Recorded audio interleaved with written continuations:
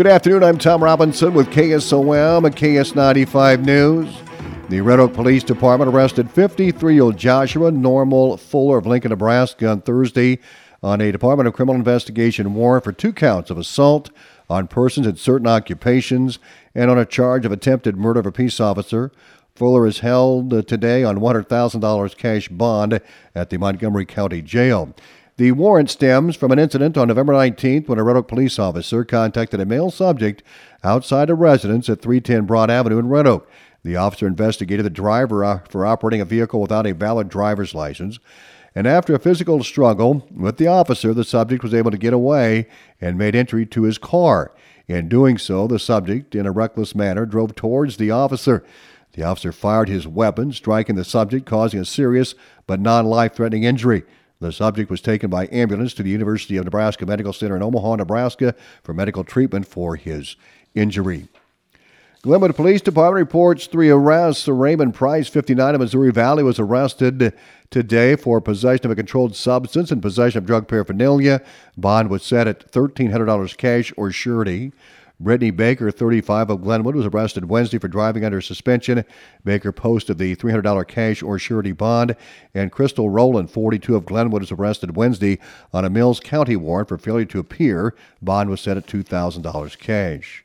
Red Oak Police arrested 53-year-old Joshua Norman Fuller of Red Oak on an active Red Oak Police Department warrant for a controlled substance violation and failure to affix a drug tax stamp. He was taken to the Montgomery County Jail. 2 people arrested on warrants in Mills County. The Mills County Sheriff's Office arrested 43-year-old Rennie Lynn Adams of Hastings on December 19th on a warrant for failure to appear. Bond was set at $1,000. And Joshua Dean Cooney, 39, of Villisca, was arrested December 19th on a warrant for violation of probation. Bond was set at $10,000. Well, the 2023 Angel of Christmas Award was presented to Dr. Ken Burkhart and Sharon Sandhorst at the Atlantic Food Pantry this morning. Mandy Billings has this report. The Angel of Christmas Award recognizes area residents who symbolize the true meaning of the season. Angels exemplify the true holiday spirit all year long, putting others first, spreading generosity, and sharing the holiday spirit with everyone they meet. Cass Health CEO Brett Altman presented the award this morning. Although everyone that volunteers at the food pantry is an angel, and we just want to recognize your selfless acts, your kindness and compassion. And Dr. Burkhart, you've been a physician, you went to medical school, and I have a sense that this is as much purposeful, worthwhile work as being a physician to patients was. So we just really appreciate your kindness, your compassion, your willingness to help other people day in and day out, and giving of your time and yourself. So congratulations, our 2023 Angels of Christmas. Dr. Ken Burkhart and Sharon Sandhorst were nominated by Barbara Lytle. You can read her full nomination on this story on our website at westerniowatoday.com. I'm Mandy Billings reporting. Ottoman County Board of Supervisors is working on a way to help the city of Exira with a match for a surface transportation block grant. Exira City Clerk Megan Anderson appeared at the supervisors meeting on Tuesday to discuss the grant she's applying for through Region 12 to resurface Washington Street through Exira. Ottoman County Supervisor Chairman Doug Sorensen says this happens to be a farm-to-market road. You know, Exira has a $7 million sewer project going on simultaneously, so they're a little trying to watch their cash. And so she was wondering if the county would help, and it also helps on these grant applications if you have a co-sponsor. So she was wondering if we could partner with the county and propose that. And the 20% share that she was asking us to help on, it would be $138,000. Sorensen says counties normally do not spend county money on city streets. However, he says this is a grant application on a farm-to-market road. And to get it done, you know, when you talk about a $500,000 project getting done that otherwise might not get done, I said, you know, this really bears us breaking with the norm and helping out Exira and getting this thing done. Good for the county, good for Exira, and good for our farm to market.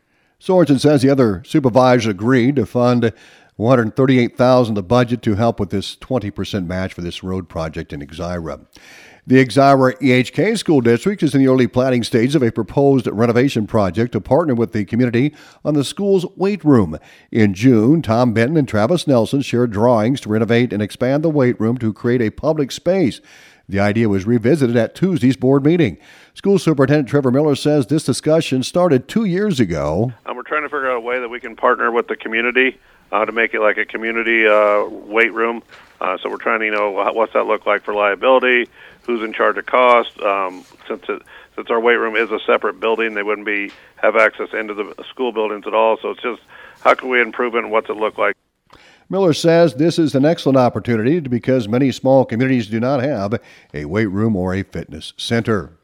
Atlantic City Administrator John Lund says it's been a whirlwind of economic activity this past month after 10 years of relative quiet.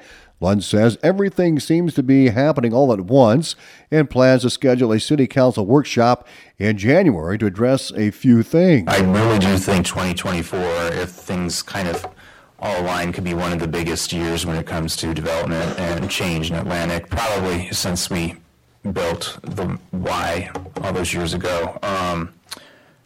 First and foremost, Vision Atlantic is working on housing, the YMCA, and childcare as one big package. That alone would probably constitute the biggest development in this community since at least the 80s. Lund says there are 3 different clusters of needed commercial development. He says the city continues to work with Retail Coach, but a decision will have to be made on whether or not to pursue that contract. We also have a number of businesses that are in need of land for expansion. So taking that into account and trying to identify properties suitable for that. And then kind of my vision for a restaurant district in town, and we're working on renderings for that.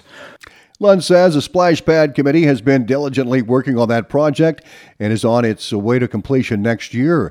Lund says the Atlantic Public Library is doing a second floor interior update. He says additional code enforcement is coming on board. He said there's a lot of potential for the city in 2024. Atlantic Mayor Grace Garrett recognized 3 outgoing city council members and presented the oath of office to 3 new members and 2 members who were reelected to their respective seats. The city department heads started the meeting by introducing themselves to the new council members: Emily Kennedy, 1st Ward, Mike McDermott, 3rd Ward, and Sean Sarsfield, 4th Ward. Mayor Garrett followed up the introductions by honoring outgoing council members Lee Sisko and 2nd Ward and 4th Ward council member Linda Hartkoff for their faithful service to the city of Atlantic. We have been blessed with some good folks to serve alongside.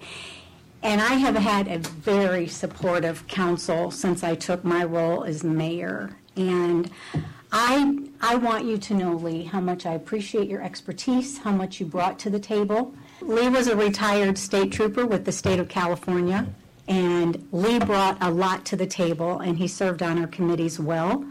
And I just want to personally tell you, I am going to miss you, but I hope that you're not too far away. Lee Sisko says serving on the council has been an education. I think if anybody's in the community, they really ought to think about it, because there's a lot that goes on behind the scenes that I don't think the community completely understands what it takes to get a simple crosswalk done. I mean, there's a lot of cogs in the wheel that have to turn and turn properly, and I think the more involvement we get from the community, the better off we are. Mayor Garrett recognized Linda Hartkoff for her 16 years of service on the city council. She has truly given some years to serving her community, and she's done it well. I don't know where things might lead you, Linda, but I know that you will progress in being a part of our community, and I appreciate that. And Linda was Mayor Pro Tem this past year, 2 years with me, and I would say to her, I'm going to be gone this weekend or something, and she was always right there, willing to serve. So thank you, and I really appreciate that. You're welcome. Linda Hartkoff says she enjoyed serving the community. She admitted she did not know what she was in for when elected the first time as a write-in candidate. I wasn't expecting it, but I said when I first ran that I would listen to the clients, the people who contacted me about an issue, and then vote the way they wanted to. And I have tried to remain true to that. If you contacted me about something and talked to me about something, I tried to vote the way the majority of those of you who contacted me wanted me to do. So I appreciated the community. I learned a lot too. There's still lots to learn if I would be on the council, as it's a continual learning experience. But I've enjoyed it, and thank you to everybody who's been a part of my life in that time. Outgoing 3rd Ward Councilman Pat McCurdy was not at the meeting on Wednesday, and Mayor Garrett followed up the swearing in of the 3 new council members and veteran members reelected to office, Elaine Otte and Jim Behrens. Adair County Board of Supervisors on Tuesday denied a couple of funding requests. The first funding request was from the Stewart Meal Site. I looked at that meal site. It's at the Methodist Church in Stewart. It's in Guthrie County. I'm not for funding anything at it. If we don't fund any other ones in any particularly special way. Well, they need to go to Guthrie County to get their funding, and the meals and stuff are all federal funded. So I'd make a motion to deny the request. Adair County Auditor Mandy Berg explained the funding request for the FFA Safety Initiative. This Barbara had contacted me, and she sent over this email. Nottoway Valley FFA is conducting a safety initiative for kids in Greenfield. This involves the whole community and is made possible from help with local supporters. Investment is $16 per child, and they're asking us to fund for 10 kids, so $160. Again, both funding requests were denied.